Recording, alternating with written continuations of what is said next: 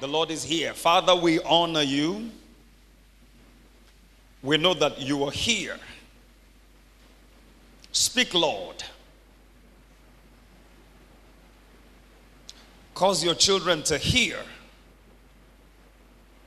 Let blind eyes be opened. Let miracles happen. Do that which only you can do, Father. And ultimately, you take all the glory. Precious Holy Spirit, glorify Jesus in this service. In Jesus' precious name, we have prayed. Somebody shout amen. Amen. You may please be seated. God bless you. Once again, I want to welcome our first-timers who have come from all the way, from different places. It is very easy to take it for granted sometimes that people come to your church. But as a church family, we don't take it for granted that you're here. You could have chosen to be elsewhere, but you decided to be here, and the Lord brought you here, and that same God will meet you at the very point of your needs in the name of Jesus. Church, I'd like you to help me specially welcome my people. I introduced them earlier at the first service, but I didn't give you a full introduction. I have Dr. David Ajala here,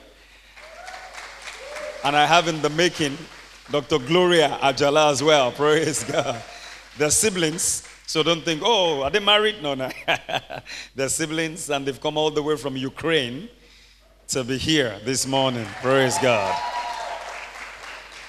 They are my wonderful, wonderful people from way back. We prayed for the church around the world today, especially the persecuted church in Cuba, Ukraine, Russia, the northern Nigeria. I want this to be part of our daily prayer routine. It's a good routine. Some things are routine, but they are good. For example, you brush your teeth. It's a routine. But the day you don't brush, then you will understand the importance of brushing, because it's a good routine. Unfortunately, in Nigeria, prayer has been reduced to asking for bread and butter. And that's why in the church world, there seems to be a lack of power, a lack of the flow of the Spirit, because people are so self-centered that they are not praying the way God has prescribed for us to pray. Prayer is not a means to get bread and butter from God. Prayer is when humanity engages divinity to get divine agenda to be done on the earth. Prayer is when you lock hands with God to get God's work to be done in the earth. And let me tell you something, God is not a user. When you work for God and work with God, He will reward you with Himself. And when God comes, He doesn't come empty-handed. Can I have an amen? That's the realm where your needs are met. There is a realm where before they call, God said, I will answer. While they are yet speaking, they have their results in their hands. I want to live in that realm, not in the realm of people who are frustrated. They've prayed, no answer. They are frustrated praying. Check out what they're praying.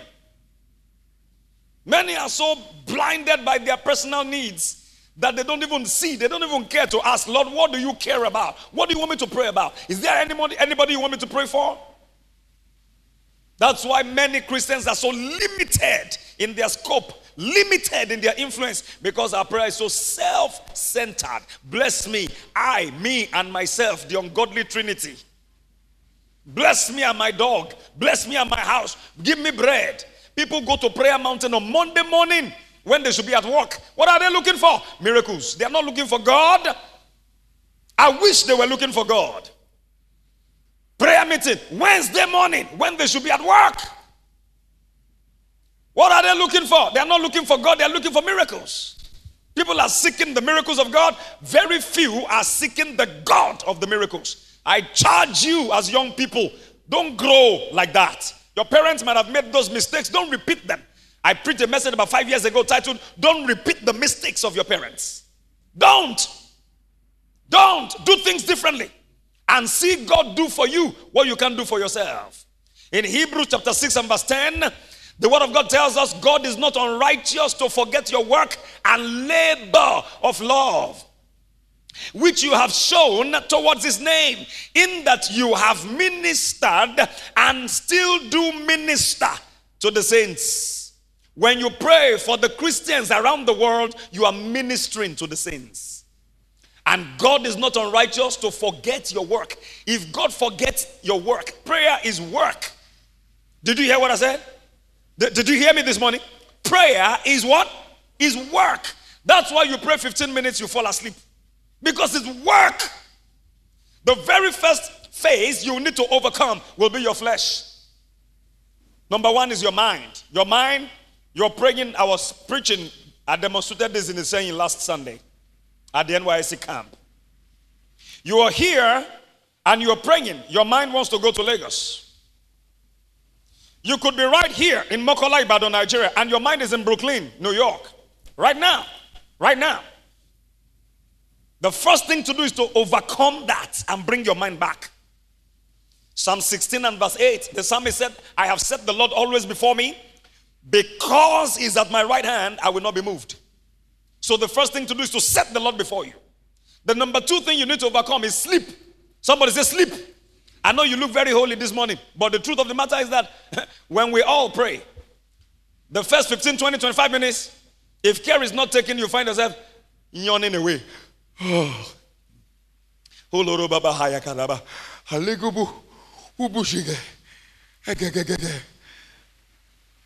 if care is not taken, many have succumbed to sleep when they should be praying.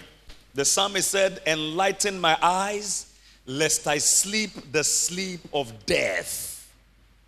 There is a sleep of death. Sleeping in war front is a sleep of death. Shelling artilleries are flying across your head and you are sleeping. The enemy is aiming at you and you are sleeping. There's a time to sleep. The Bible says they that sleep, sleep in the night. There's a time to not sleep. A man that is sleeping when he's not supposed to be sleeping is going to be in real trouble. In Proverbs chapter 6, maybe verses 8, 9, 10, it says a little slumber, a little sleep, a little folding of the hands to rest. Then your poverty will come like an armed bandit. In Nigeria now we understand the meaning of bandit. Verse 11. So shall thy poverty come as one that traveleth, and thy want as an armed man. So there is a time to not sleep. So when you begin to pray, when you begin to especially log in, when you log in into the realm of the spirit, one of the enemies you need to overcome is sleep. The Lord took me on a journey yesterday. I started praying at 3 p.m. in my office. Been there before 3. Just started praying. 3:15. I was feeling sleepy. So I went on my knees. I thought by the time my knees will hurt, the sleep would disappear. At about 3:25, I didn't hear myself praying again. I was the one praying. I was the one observing. So I didn't, the part of me that was observing didn't hear the part of me that was praying anymore. So after what looked like about 3 minutes, I thought, did I sleep off or did I doze off? Anyway, either wasn't good at that time. So I got up. I did some pacing up and down. I said, the same thing I'm teaching. So you want to overcome me? No, I'm going to overcome you. This is not the time to, I didn't leave my house to come and sleep in my office. I left the comfort of my bed. My bed is very comfortable. If you know my bed and you don't know my bed and you don't need to know my bed. Very comfortable. Amen. I can promise you, I'm standing on the altar. My bed is very comfortable. But I left that bed to come to the office to pray. So I had to drive that away. Look, there is serious business here. Lives are on the line. There are people coming to church today who are about to make a decision. And that decision will make a difference in their lives for many, many years to come. It will set them on a new trajectory.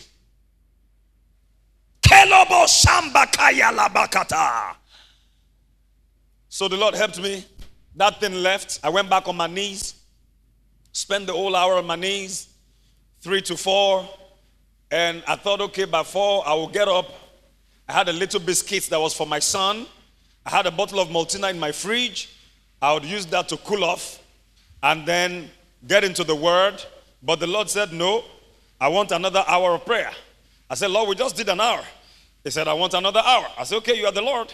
So on my knees, I didn't get up 4 to 5. I said, thank God. At least you know that by 5, I need to rest a bit. and get my mind ready for tomorrow's services. And when it was about a few minutes to 5, the Lord said, I want another hour. I said, Lord, what are we really talking about? He said, continue to pray. I said, but Lord, you know, so I did another hour, 5 to 6. I said, but Lord, you know that I joined other pastors to pray. We have a group where we pray 6 to 7 every Saturday. So if I miss 6 to 7, I will do 9 to 10. But I want to do 6 to 7 today. Say yes or no. So you join. So I signed in and then I joined with them 6 to 7. Still on my knees. And then I was done 6 to 7. I said, praise the Lord, now I can eat. By that time, my daughter had come to my office, picked the biscuits and left. And as she was leaving, I was still praying in Lobo Sahala Bahaya Kedebosa. I couldn't speak in understanding. Hey, drop that biscuit. I watched. The Bible said, watch and pray. I was watching and praying.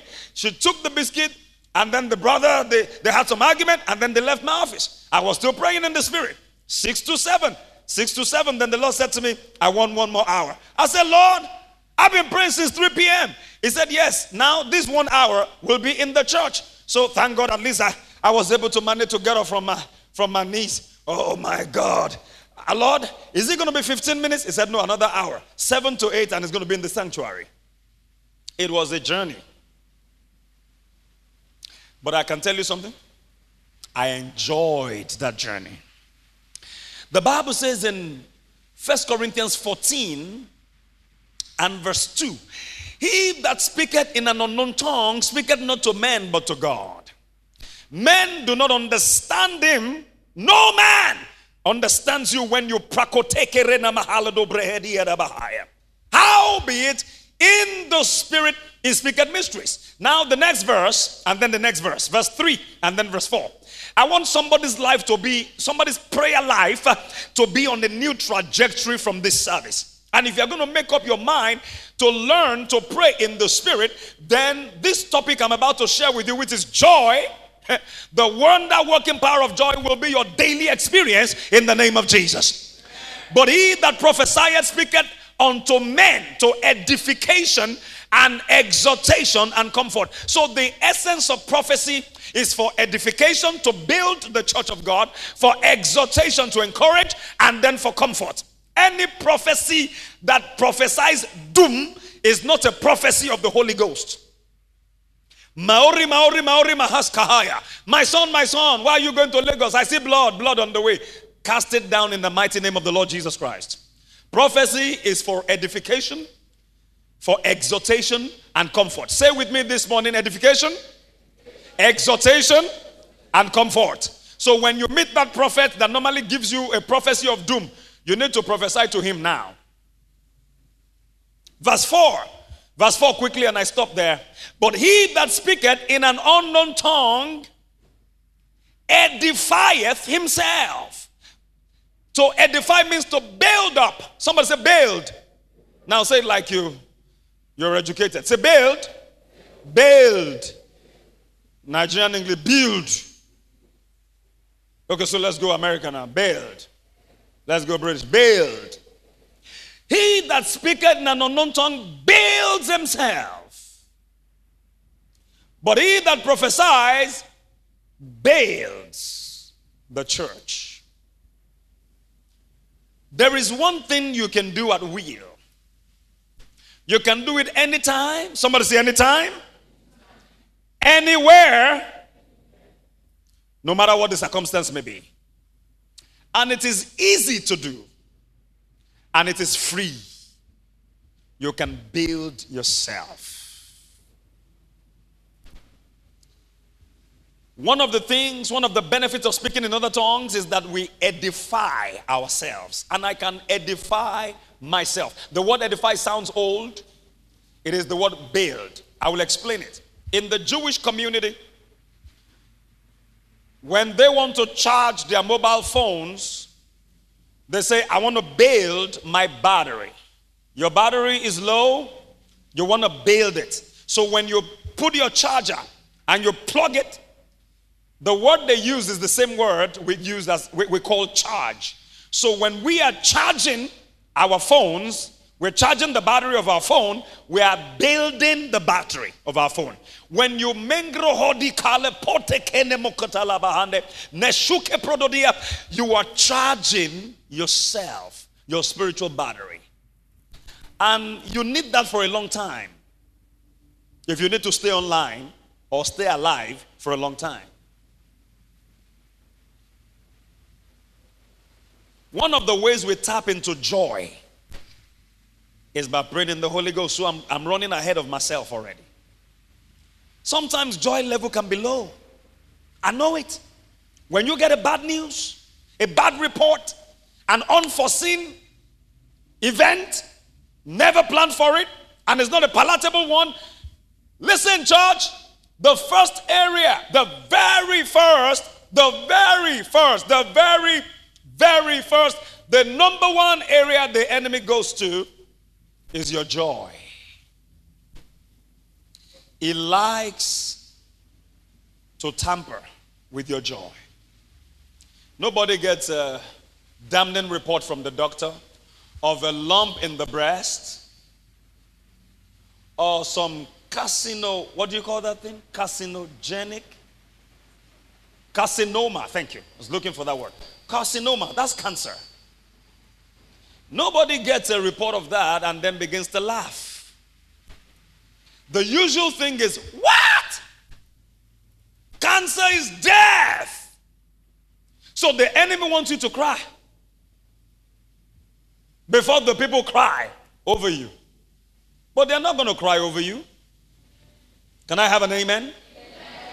And the only reason you will not cry is if you know who you are in Christ and where you are coming from.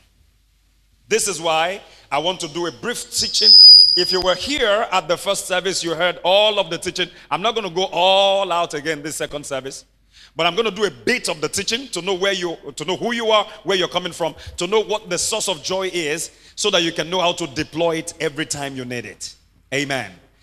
When you get such a report, the expectation of the enemy is for you to cry, because it takes you on a journey to the graveyard. And all of a sudden, within split seconds, you see family members gathered around you. They're all wearing black. And there is a service in church, and everybody crying. And before you know it, the coffin is there, and then the body's been lowered, and people are crying. The enemy is a terrible photographer and videographer. He knows how to quickly show those pictures and those video clips. But if you know who you are, regardless of the situation, regardless of the report that the enemy has presented or that the doctors have presented to you, you can employ and deploy the force of joy against the weapon of the enemy. It is not natural. It is not normal. That is why joy is absolutely different from happiness. Does God want us to be happy? Yes. Happiness is external, but God wants us to be happy. Psalm 128 and verse 2. Whoever is in the computer room needs to be very, very, extremely fast this morning. My time is short and I have to say a lot. Now, for thou shalt eat the labor of thy hands, happy shalt thou be. So God wants us to be happy. Can I have an amen to that? But beyond happiness, there is a force that is seated in our spirit man. That force was born there the day we got born again. The day you met Jesus and made him the Lord of your life, that day joy came into your spirit, and since that day it has not left. But whether you now make use of it or not depends on you. You can have it and not use it. Joy is like your ATM card. Grace loads money in your account. Your account is loaded. Your parents have loaded your account with a million naira. You need that for school and for sustenance. Now you're hungry and you can't find your ATM card. And in this restaurant, There is no bank transfer. Either you do cash or you do POS. Can I ask you, church, do you have money? Are you sure? Do you have money? If you say you are rich, I mean, with the millionaire in Nigeria today, you're rich as a student. Are you rich? Some people are not sure. Are you rich? Do you have money? So is money your problem? Now, do you need to pray for money?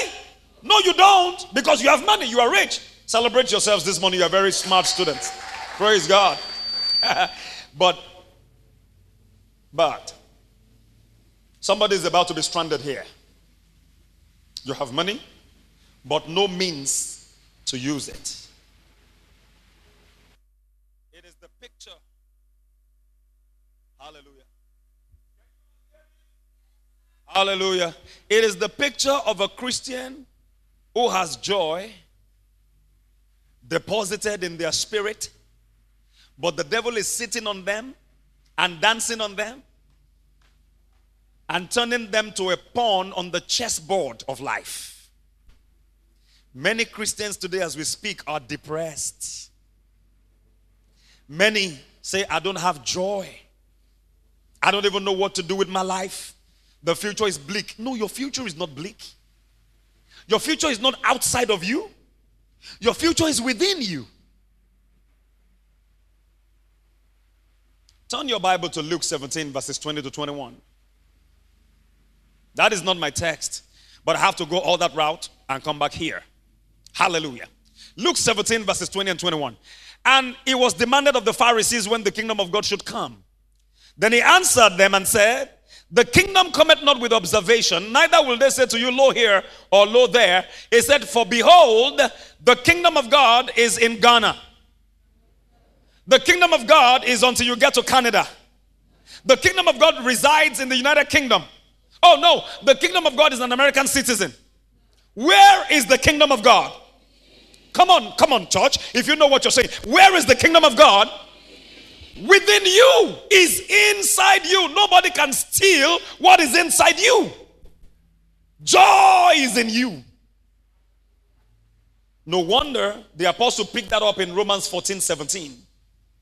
When he said, for the kingdom of God is not meat and drink, but number one, righteousness. Number two, peace. That's shalom. Nothing missing, nothing broken. And number three, joy. Where? In the Holy Ghost. And where is the Holy Ghost? Oh, come on, make it louder. Where is the Holy Ghost? Oh, he's in Abuja right now. He's so busy, he's attending to the presidential matters. Where is the Holy Ghost? If the Holy Ghost is within you, joy is within you. Can I have an amen? So how can somebody steal what is inside you? I don't want you to steal my joy. No, that's not possible. You can give it up. But for me to steal it is impossible. Joy is not external. Joy is a fruit of the Holy Spirit. And the Holy Spirit is in you. The kingdom of God, the whole kingdom of God, do you know the meaning of kingdom of God? The government of God. God is the king and he has the domain. Kingdom is inside you. Healing is in you. Wellness is in you. Prosperity is in you. Wisdom is in you. Restoration is in you. Everything that makes up the kingdom of God is in your spirit if you are born again. That's why the smartest thing to do, the wisest thing to do in the world is, if you are not born again, run to church and be born again. Because the moment you're born again, everything that God has in his kingdom comes into you. You are loaded. You are a kingdom walking on two legs, going somewhere to happen. You are not a disaster walking on two legs, going somewhere to happen. Are you with me this morning, church? So what is joy? Somebody want to ask. I'm talking about the wonder-working power of joy. That's the title of the message. The wonder-working power of joy. So what is joy? Joy is the fruit of the Spirit. And so I go to my text this morning, Galatians 5:22 and 23. AMPC. Galatians 5:22 and 23. Hallelujah. Joy in the Holy Ghost. Ha ha ha ha. Ah ha ha ha ha. Thank you, Lord. Joy in the Holy Ghost. Hallelujah. Hallelujah. Amen. I said joy in the Holy Ghost. Hallelujah. Where is the Holy Ghost? You need to remind yourself. In me. So where is joy? In me. Somebody say I have joy. Regardless of what is going on around me. What goes on around me does not determine what goes on inside me. Look, church. Do you even realize that it is not the water around a ship that sinks the ship? As gigantic as the Titanic ship was, the water around it couldn't sink it. It was the water that was able to get into the ship that sank it. It is the water that gets into a ship that sinks a ship. So you can have trouble all around you, but don't let it get on the inside of you. Because if it doesn't get on the inside of you, it can never sink you. And I pray in the name of Jesus, nobody is going down in this church. Could that be the reason Jesus said in John 14 and verse 1 and in verse 27, let not your heart be troubled? Can I have that on the screen? Do not let your heart be troubled. Ye believe in God, believe also in me. Now give it to me in AMPC. You showed that earlier. Quickly, please. Do not let your heart be troubled, distressed, or agitated. Don't let it. Don't let it. Will trouble come? Yes. Will it make an attempt to knock on the door of your heart? Yes. But can it force its way into your heart? No. But the moment you open your heart to trouble, trouble will come in. And when trouble comes into your heart, that is when you are actually in trouble. Jesus said, let not your heart be troubled. Verse 27. Same thing he repeated in verse 27. Yeah, quickly. John 14:27. Peace I live with you. My own peace I now give and bequeath to you. Now, lawyers understand the word bequeath. All right? Not as the word gives, do I give to you. Do not let your heart be troubled. Neither let them be afraid. He said it in John 14:1. Follow me, church. Follow me quickly. Follow me and follow me. Real good. Real close. In John 14:1, he said, let not your heart be troubled. In the same chapter, verse 27, it says, let not your heart be troubled. If the master said something twice, should we take him seriously? It means when our heart is troubled, we are the ones who allow our heart to get that way. The master is saying, you have the empowerment of my spirit to not allow trouble in. Trouble will come. It will knock on the door of your heart. You can have trouble all around you, but it's not the same as trouble inside you. The Christian may be surrounded. 2 Corinthians chapter 4 verse 7. We have this virtue.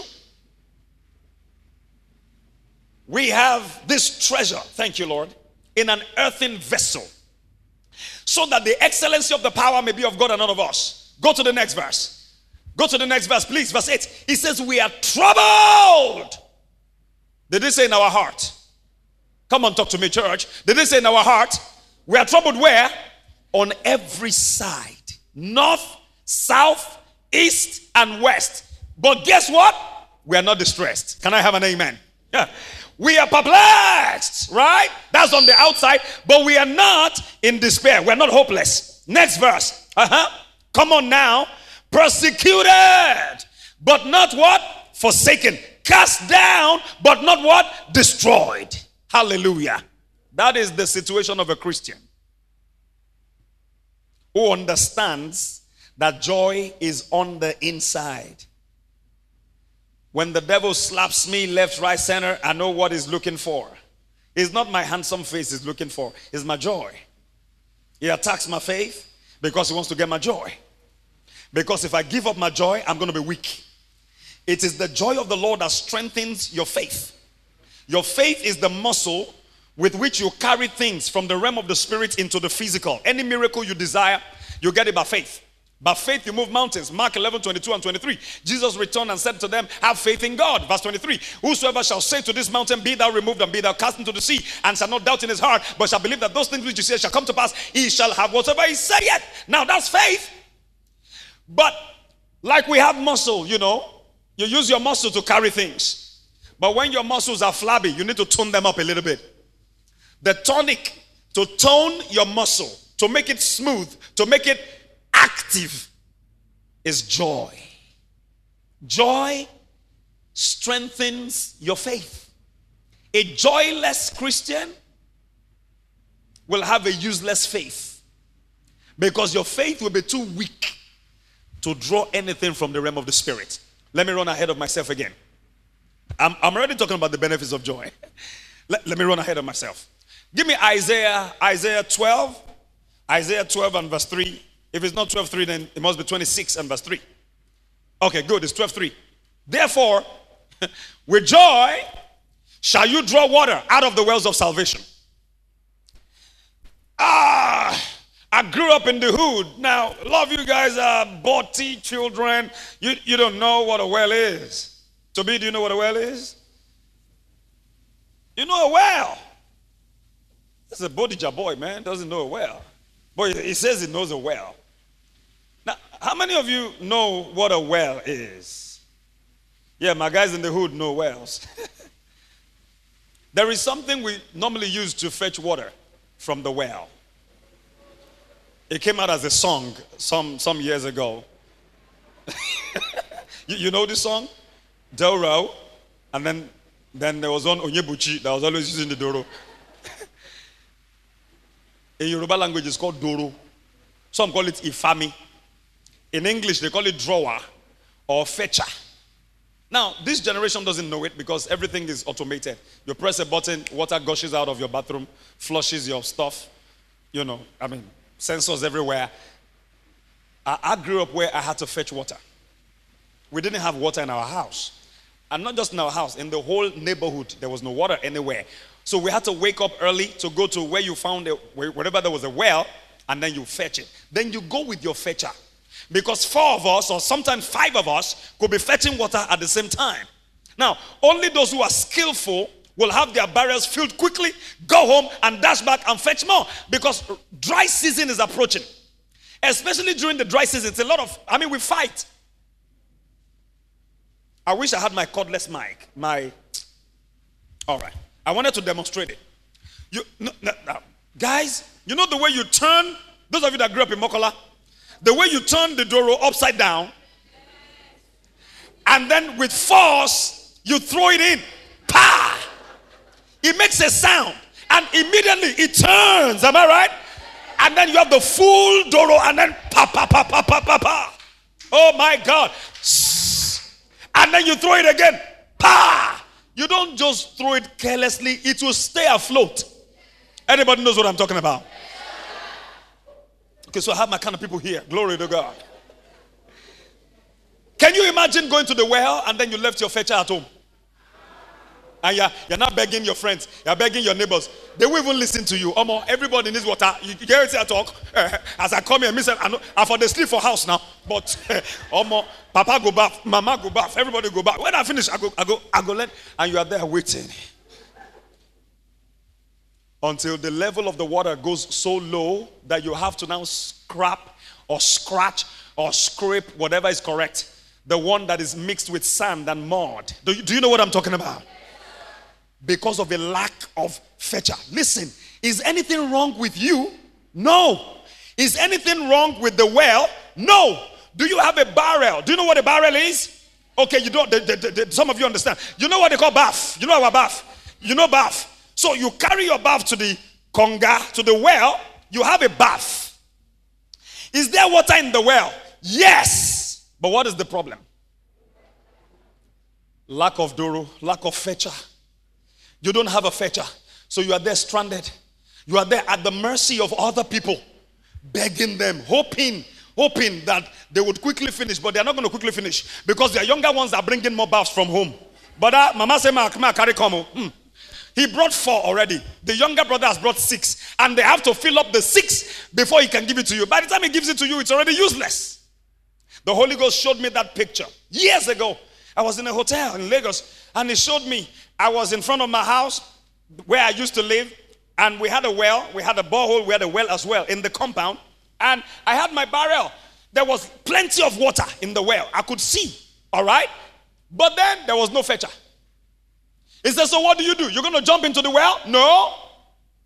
I need a fetcher. He said, that's what happens when you are not deploying joy. Out of the wells of salvation, something is required to draw out wealth, draw out healing, draw out deliverance, draw out salvation, draw out wisdom. The well is called salvation. Draw out wisdom. Anything you need is in the well of salvation.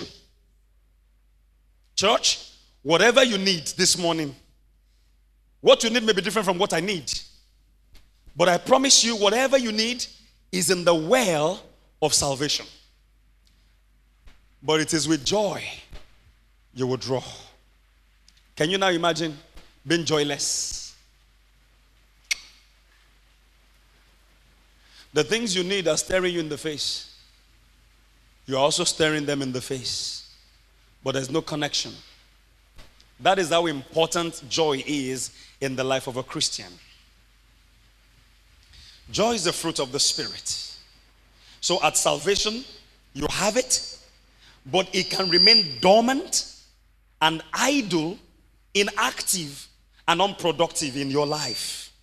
If you don't learn, what I'll be teaching you in the couple of weeks to come will be how to deploy joy. I'll talk about the benefits and then talk about how to deploy it. All right? So number one, first of all, what do I need to know about joy? All right, let's even read our text. Come on now, Pastor Fred. Galatians 5. I'm so much in a hurry. Galatians 5:22, AMPC, 22 and 23. Hallelujah. I said hallelujah. We're going to have a practical session before we go. But the fruit of the Holy Spirit, the work which the presence within accomplishes, is love. Somebody say love. Joy, peace, patience, it's also called forbearance or even temper. Kindness, goodness, faithfulness. The next one, gentleness, self-control. Self-control is what some Christians lack. Self-control. On the day they want to fast, they see a plate of food and they can't look away. Say, no, Pastor, I really wanted to fast, but they brought, it was beans and plantain. The Lord knows it's my weakness. The day you're fasting, you attend a board meeting, your boss sends you to go and represent him at a meeting or at a conference. And at the conference, they are now serving jollof rice with fried rice and golden brown chicken, coleslaw by the side, and to top it up, a bottle of Coke.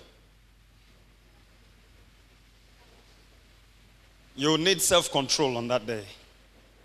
I attended a pastor's conference some time ago in Lagos, and it was organized by Pastor E. Adeboye. At the end of the conference, for 1,000 pastors, young pastors like me, I was fasting that day. And at the end of the conference, Pastor Adeboye's son came up stage and said that his mother decided to refresh the bowels of all the pastors that were in attendance. It's very painful. The package they gave each pastor, but you had to eat it there. It wasn't something you could take away with you. I said, Lord, are we still fasting today? I don't want to start describing it, but it was enough of a temptation to say, Lord, I will break this one. If you don't mind, I'm going to fast tomorrow. Because it was a package. I was struggling. So I went upstairs where the pastors were going to be refreshed. What did I go there to do? I just went there to look. And I was looking around. And I saw. So I walked away. I thank God that day that I was able to walk away. I was able to overcome. It's not very easy. But you see, all of these things are loaded in your spirit at salvation. Salvation is a complete package. So what do I need to know? What do you need to know about joy? Number one, joy is part of your salvation package. Somebody is part of my salvation package.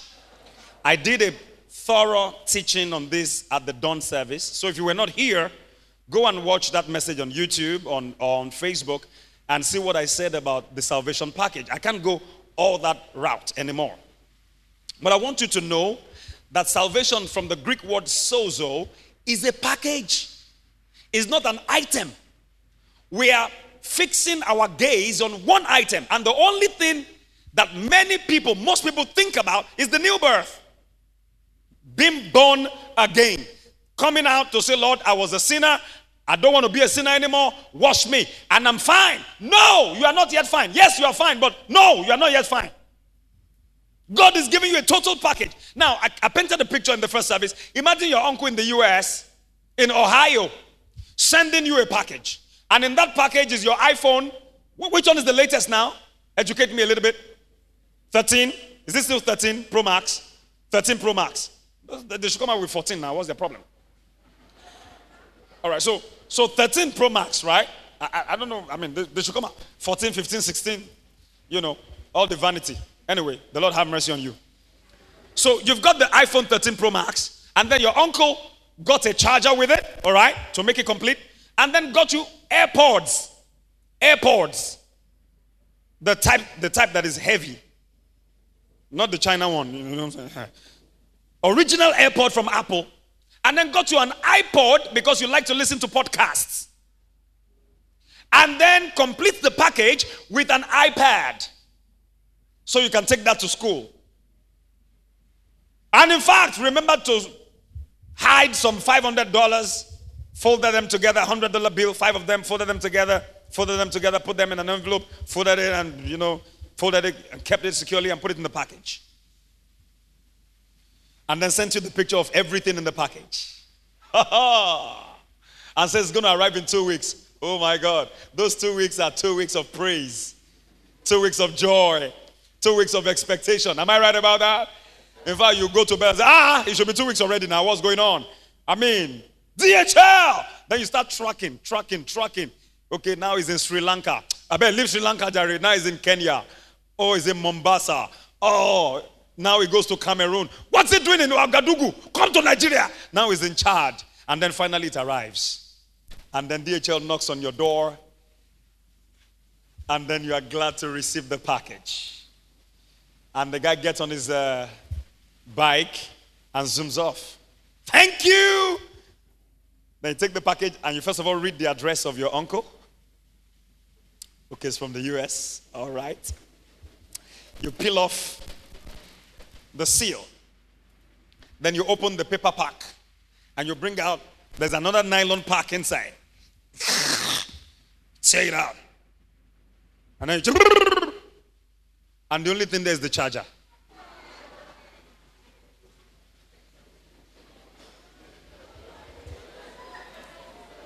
It shock you?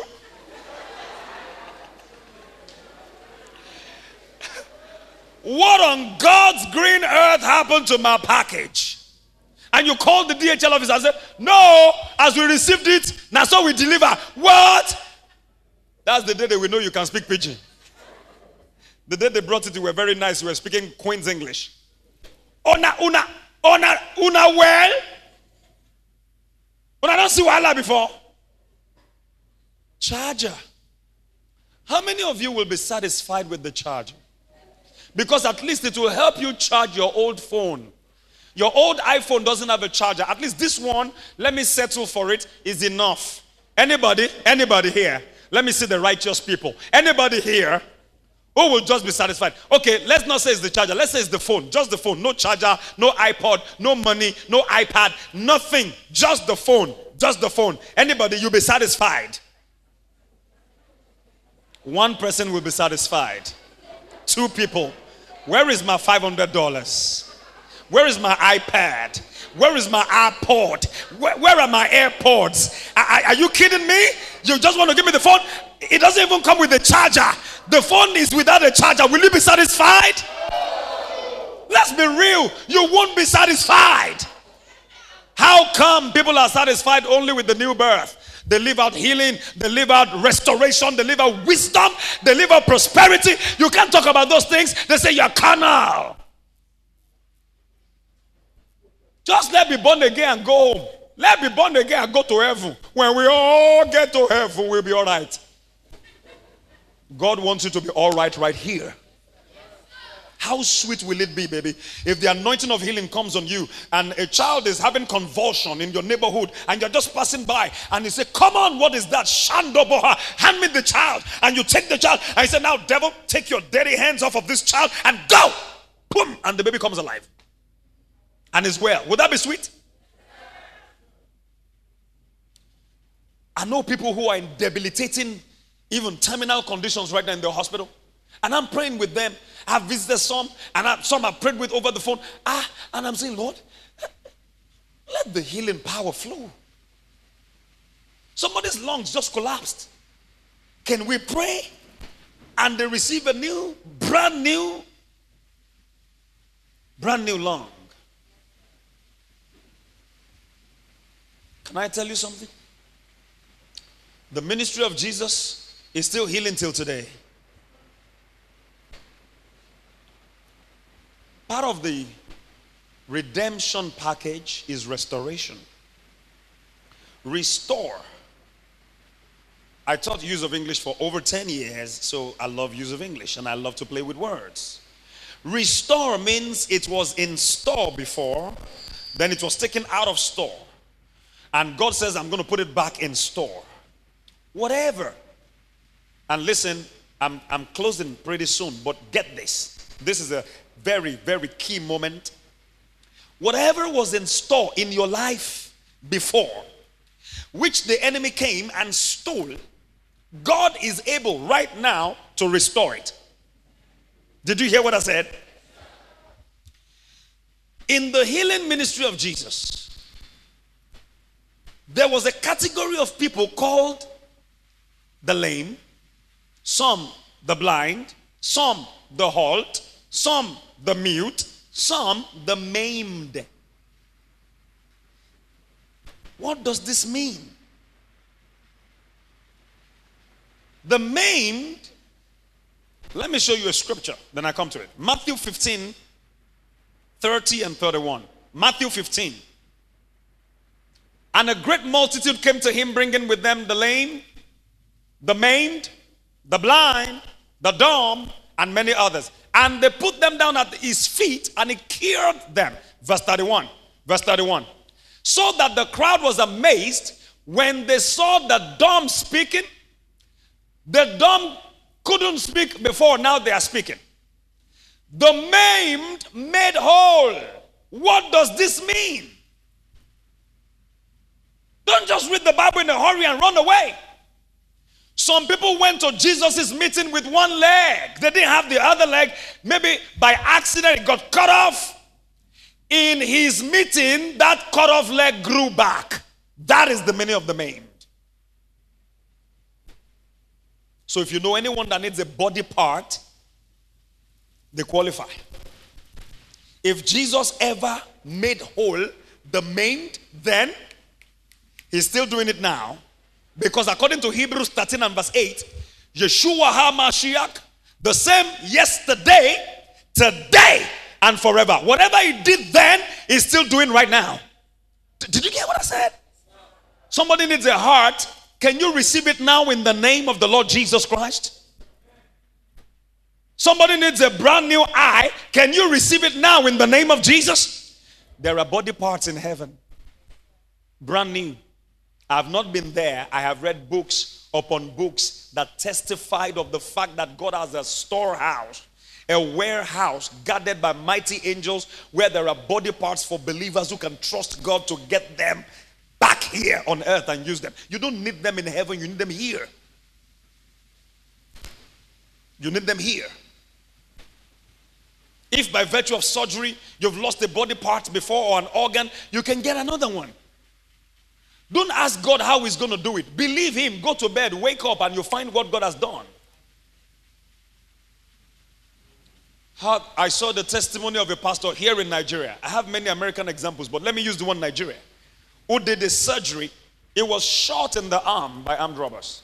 So they flew him to India. And he had a replacement, elbow replacement. The serial number of that part was inscribed on it, and the name of the surgeon, and the date of the surgery. When he came back to Nigeria, he continued to serve as a pastor. But every time that elbow hurt him, really hurt, because it wasn't the original. One day the Lord ministered to him and said, I love the way you're serving me. That was all the Lord said. May God reward you with himself. When God rewards, he will do what will beat the smartest doctors in the world, to the utter consternation of the doctors, even of your parents. God will do what only he can do. This man went to bed. I saw, not that I was told, I saw the artificial. I saw the video of the artificial.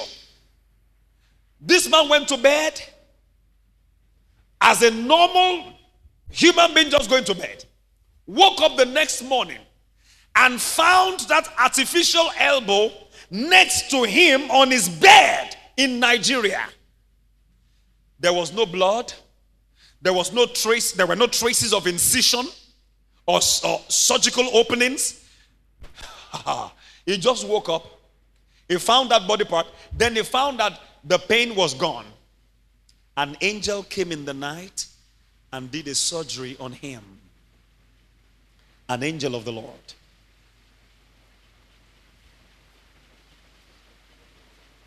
Do you realize, baby, that we have angels?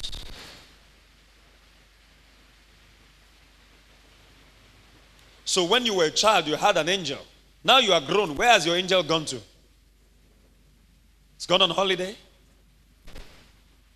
Hebrews chapter 1, verse 14. Verse 14. Verse 14. Are they not all ministering spirits sent forth to minister to those who are the heirs of salvation? Let's see it in AMPC. Are not the angels all ministering spirit? Ministering. They minister. And their spirits. Now, servants sent out in the service of God for the assistance of those who are to inherit salvation. Have you inherited salvation yet? Have you made Jesus the Lord of your life? Then you have angels, and you are entitled to the ministry of angels. My life has been rescued about 4 times through the ministry of angels. Face to face with death. One of them accident. My left leg was under a bike. The bike was on the leg. The bike man was on the bike. 2016 January, 24th, 25th, 26th. Thereabout in Oluyole Estate. We were under a moving trailer. I saw right after Christ Ambassadors College, just right after, I was going to Solam Event Center. I had a business meeting. Just right after that school, there's a hospital to the right. Just right after that hospital. The wheel, this was a 16-wheeler trailer. The wheel was rolling, was fully loaded, so it couldn't run. It was ascending the hill. But it was still moving. I saw the wheel rolling. I said, well, thank God my head is not under. It's just my leg. I struggled to remove my leg. My leg wouldn't come out because the bike was on my leg and the bike man was on the back and it wouldn't get up. I didn't know why. So as the wheel got close to my leg, I closed my eyes to get ready for the worst pain of my life. I did my teeth like this already. I just got ready. I just got myself ready. Because I had struggled in my strength. It wouldn't come out. So, get ready. It's just the leg. You are still alive. I stand before God, I lie not. My leg, those of you who play football can relate. My leg flew out like somebody, we call it tapping. You know when you want to play corner kick? And then you go to the corner, you put the ball there. And then all your buddies are there, they're waiting. And then you just tap it like this and then it goes up like a projectile. It was like somebody just tapped my leg, this left leg, and it just came out, bah, and landed right in front of me. Lord, what is this? I was ready for the worst pain of my life. The bike man died right there. He didn't even make it to the hospital. I ran to the hospital to get help for him. He didn't make it. Right on the spot. Somebody says there are no angels. You don't know what you're talking about. This is part of the salvation package. Because they are sent to assist, to minister for the heirs of salvation. Look, if you are not born again this morning and you come to church, please stop deceiving yourself. You are cheating yourself out of the blessings of God.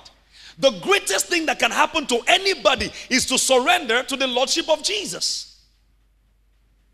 Are you with me this morning? To surrender to Him. You are losing a lot outside of Him. So what happens at salvation? Galatians 5:22. Joy is a fruit of the Spirit. It comes in at salvation because the Holy Spirit comes in at salvation. Amen? Amen. Restoration, healing, wisdom, abundance, which is called prosperity. All of them. Now they say, don't talk about prosperity. Don't talk about prosperity. Hey, do you have bills to pay? Hello? Do you have bills to pay? How romantic is it when you are not able to pay your bills? When the landlord brings a notice to quit because your parents are not able to pay house rent. Is it funny? When you have school fees to pay and then your parents are saying, well, we have not been paid, we're still trying. Is it funny? Jesus paid for it all. So don't take one and run off. Take everything. And everything is in the well of salvation. Amen? Oh, come on, church. Are you still with me this morning? I said everything. If you're a student this morning, you need your postgraduate admission or you need a scholarship, is in the well. You're of marriageable age, you need a brother or you need a sister, they're in the well. They are not in the physical well, they're in the well of salvation. And what you need to draw that thing out, to draw whatever out, is joy. Somebody say joy. Number 2. I move on quickly. What do I need to know about joy? Like every other fruit of the Spirit, it must be cultivated and released. Joy must be cultivated and released. Don't let it just sit down there in your reborn spirit, idle, while the devil just throws all manner of trash at you. And you just wallow in self-pity and depression. You wonder why many born-again children of the Most High God are depressed.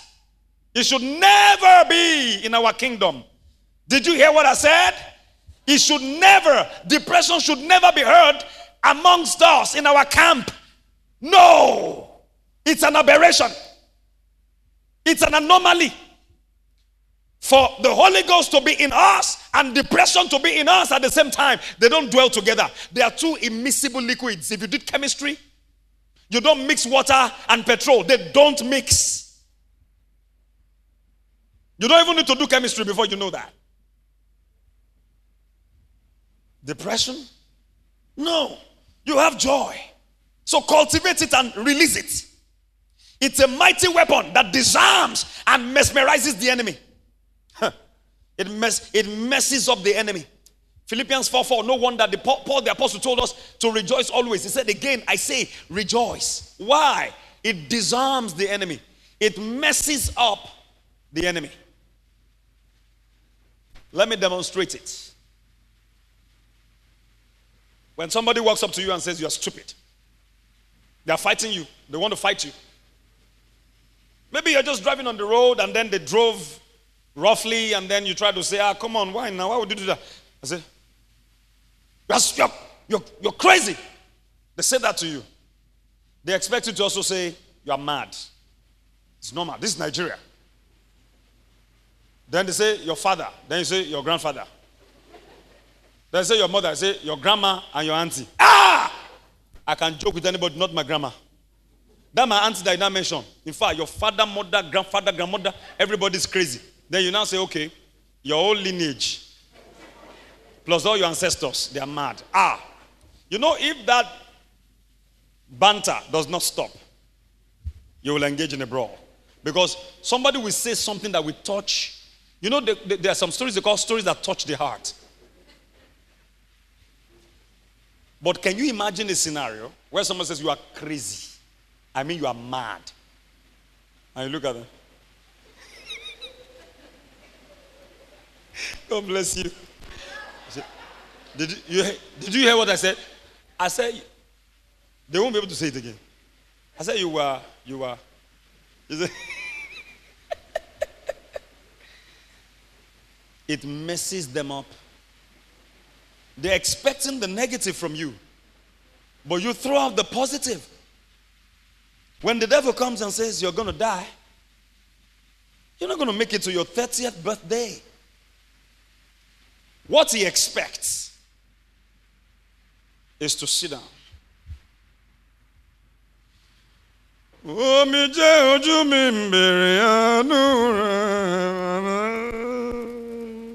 To wallow in self-pity and then begin to mentally prepare for your funeral.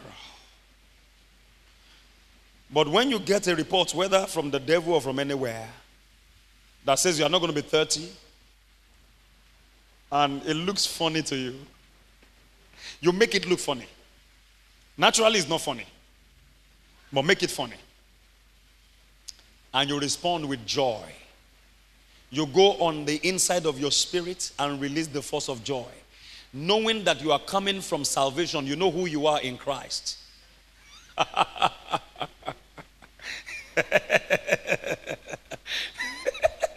The devil says, are you all right?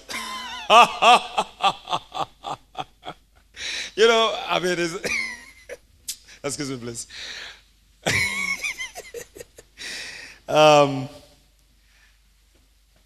It happened between Papa Kenneth Hagin and Satan.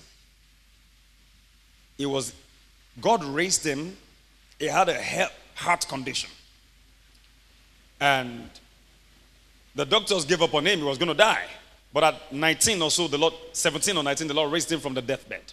So the devil came again another time with the same symptoms of the heart condition. So the devil said to him, now you have the condition. This time you are not going to be healed. Mark the words of the devil. He said, this time you are not going to be healed. So Papa Hagin started laughing. Laughed and laughed and laughed and laughed and laughed. The devil said, why are you laughing? He said, because you said I'm not going to be healed. He said, yes, this time you are not going to be healed. Then he laughed and laughed and laughed. Why is this guy laughing? I said you are not going to be healed. He laughed.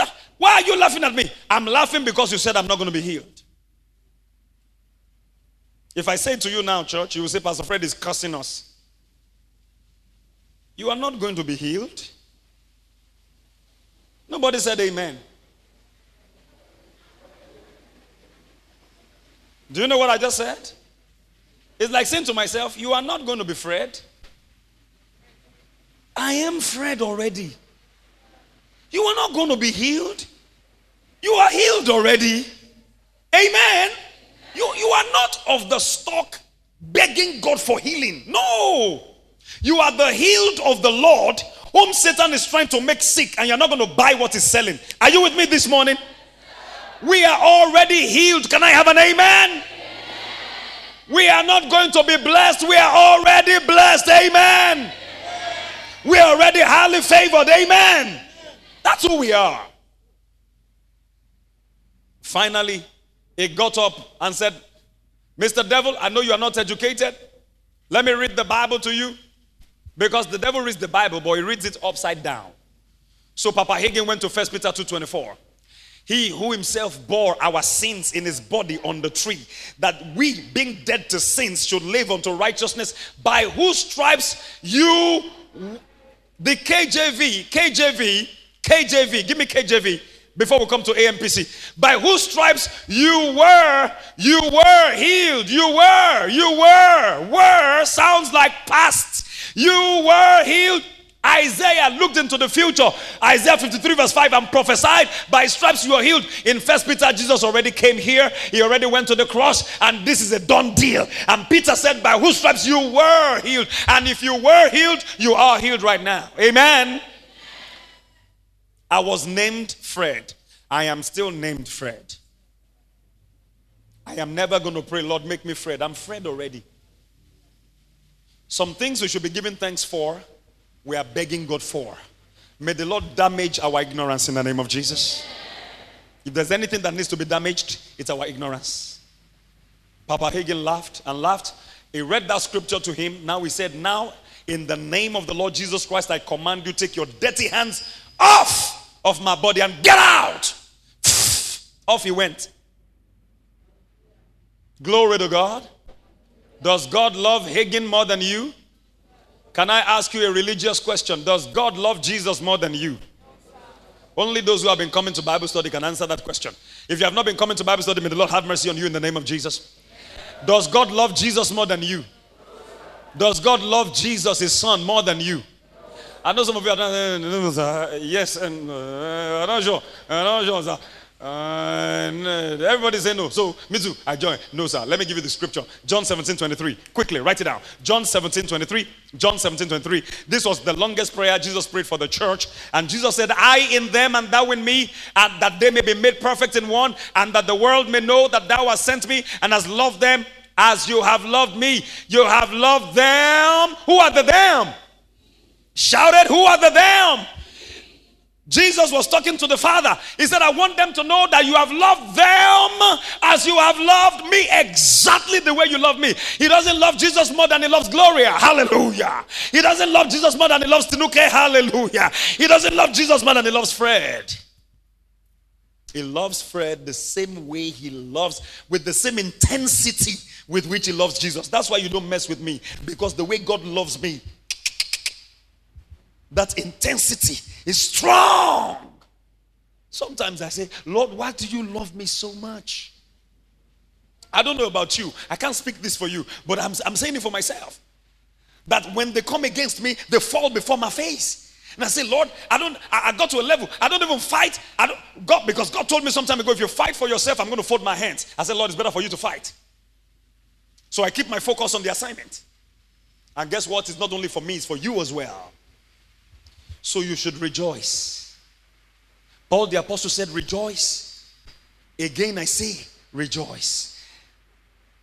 Can we learn a little from Paul the apostle and close the service right here? This man telling us to rejoice. Did he go through anything? It's easy for him to say rejoice. Maybe he was an apostle. He had a visitation of the Lord. He was riding his camel, taka, taka, taka. On the way to Damascus, God slapped him. Pah! He fell down. He became blind. His eyes got open. God gave him revelation. Guy, it's easy for him. Let's see how easy. Go to 2 Corinthians 1:8. Let's see how easy the journey of Paul, the apostle, was. Everybody, now, it's a dangerous time to sleep. I hope I don't catch anybody sleeping. Please, please, please, please, please. Just give me 10 minutes and I'll be out of your faces. For we would not have you, brethren, ignorant of our success, of our progress that came to us in Asia. This is not a good confession, Paul. Trouble! He said, brethren, we will not have you ignorant, oh. We will tell you the truth, oh, of our trouble, which came to us in Asia. What? Paul, a man of faith, confessing trouble. No, he wasn't confessing trouble. He was reporting what happened. Look what he said. He said that we were pressed. We were pressed out of measure. They were pressed down. And it was too much. Above strength, they couldn't bear it anymore. In so much that we even despaired of life. We thought we were actually going to die. We thought it was the end. We despaired of life. Verse 9, quick, real quick, please.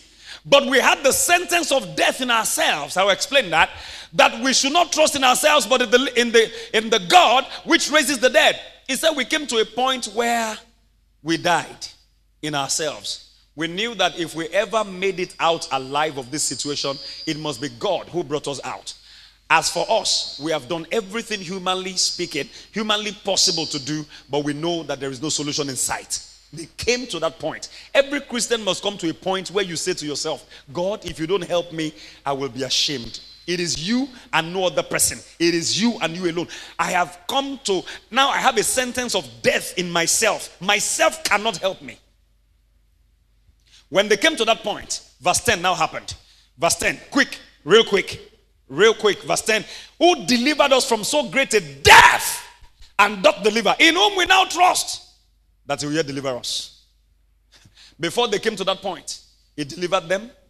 They believe now, and they say, look, we still trust that he will deliver us. In 2 Corinthians 4, we are still in 2 Corinthians chapter 4, verses 7 to 9, we read that earlier. He said, we have this treasure in earthen vessels, that the excellency of the power may be of God and not of us. He said, we are troubled on every side, yet not distressed. Why? Because Paul understood the place of joy. That you can be troubled on every side, but you don't have to be distressed in your heart. Because trouble around you does not mean trouble inside you. So don't allow it to get inside you.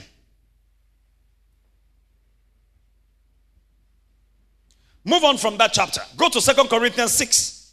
2 Corinthians 6. Let's take it from verse 3 and all the way to verse 13. Let's read it. Let's see the journey of Paul. Paul that said rejoice always. Was it because he had it rosy? Everything was fine. That was why he said rejoice. Pastor, you can preach like that because you have a car. You have a wife. You have children. You live in a fine house. You have. I wish you knew. I wish you saw the sleepless nights. I wish you knew the travails of a pastor many times. I just gave you an instance yesterday that Holy Ghost just took me on a ride. It was a journey. Oh boy. When you pray in tongues for 5 hours, for 15 minutes, you know it's not a joke. You know there are times you think you have prayed for 1 hour. All for you to check the time, and it's only 7 minutes. It can be very annoying. As in, you have cursed all the demons in your father's house. You have roasted them. You have bound them. You have eaten them. You are shagadora, kupata, kulebe saka. In fact, you are not just saying it. You are also physically demonstrating sambraka, burakeke, gugusha in your mind 1 hour. Then when you check the clock, you feel like sharing the grace all by yourself. May the grace of our Lord Jesus Christ. Oh my God. All right. Giving no offense in anything, that the ministry be not blamed. Next verse. See Paul. Paul was talking to us. He said, but in all things, approving ourselves as the ministers of God. In much patience, yes, quickly. In afflictions, in necessities, in distresses. Is this saying in enjoyment? Does distress sound like enjoyment? Church, talk to me now. In stripes, they beat him. In imprisonment, from Agodi prison to Nyanya prison to Kuje prison. Some people would have said, look, is it by force that somebody should be a minister of God? I'm a lawyer. Let me go and practice my profession. Kilo day. Having given my life to Christ, now from prison to prison. Wait. What did I do? His wife would have said, Oga, close the church, please. The children don't know you. They are growing up to see their father in prison, from prison to prison. In fact, some brethren would have gathered around Paul to say he had an ancestral curse.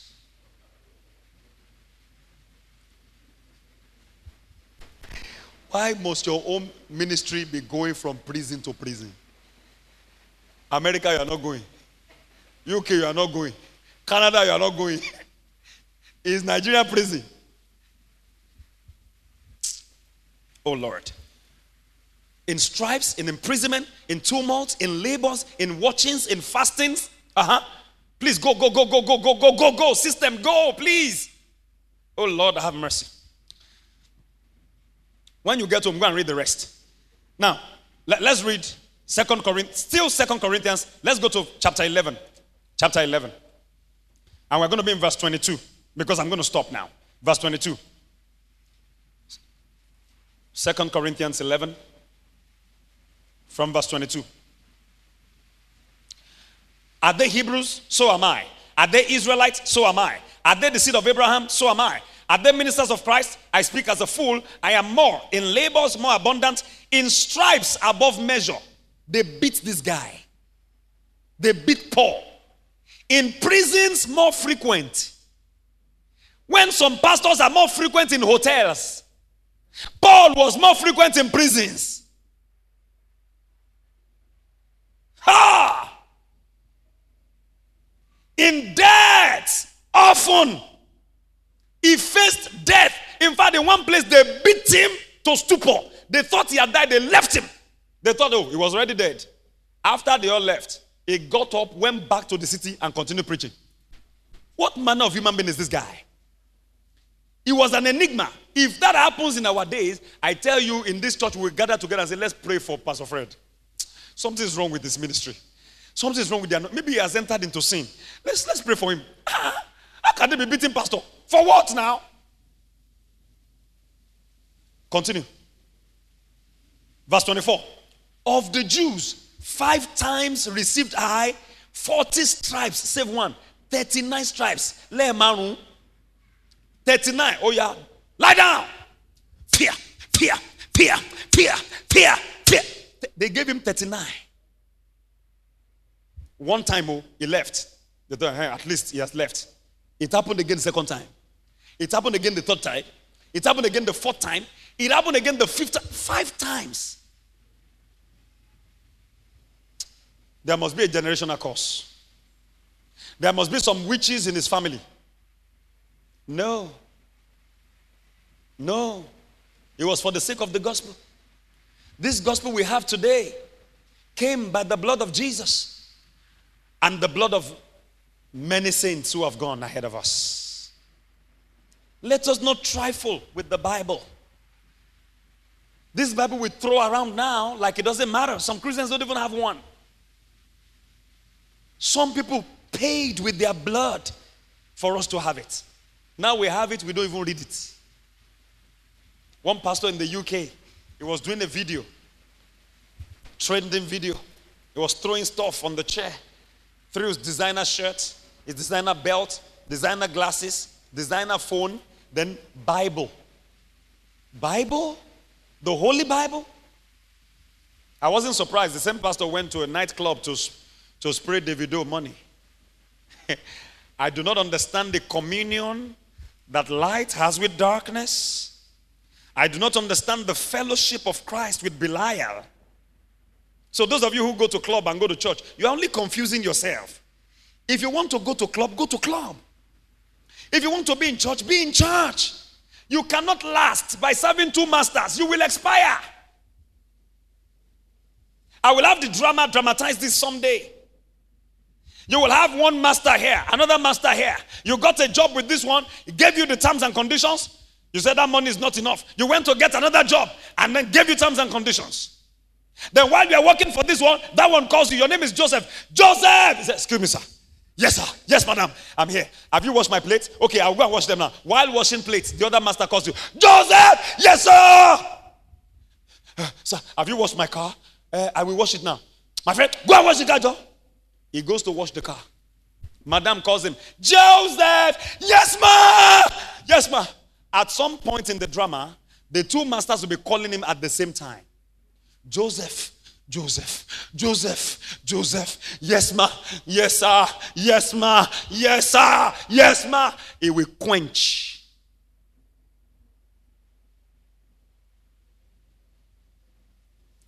That is what happens to people who are one leg in Christ and one leg in the world. If Paul was like that, the gospel would not have reached us today. But in spite of all that he went through, he still told us to rejoice. Look what he said. He said 5 times, I got beaten by the Jews. What verse am I in? 24. Now verse 25. Thrice was I beaten with rods. Rods. This is not cheap. Once was I stoned. Stoned. Thrice I suffered shipwreck. A shipwreck back in the day is like plane crash today. 3 times. He said, a night and a day I have been in the deep, in the deep waters, in the oceans, where feet may fail, for the sake of the gospel. He said, in journeys often, in perils of waters, in perils of robbers, in perils by my own countrymen, in perils by the unbelievers, in perils in the city, in perils in the wilderness, in perils in the sea, in perils among false brethren, fake people in church, in weariness and painfulness, in watchings often, in hunger and thirst, in fastings often, in cold and nakedness. Beside those things that are without, that which cometh upon me daily, the care of all the churches. Who is weak, and I am not weak? Who is offended, and I burn not? If I must needs glory, I will glory of the things which concern my infirmities. The God and Father of our Lord Jesus Christ, which is blessed forevermore, knoweth that I lie not. I do not lie. Verse 32. In Damascus, see what he said. The governor under Aretas, the king, kept the city of the Damascenes with a garrison. He monitored, he manned mobile police officers around the city, desirous to arrest me. He wanted to apprehend, to arrest Paul. He said, and through a window in a basket was I let down by the wall and escaped his hand. Some brethren put him in a basket and they opened the window and let him down. They dare not throw him, he would die. They had to let him gradually down for the sake of the gospel. And in spite of all that he went through, he came back to Philippians chapter 4 and verse 4. It says, rejoice always in the Lord. Again, I say, rejoice.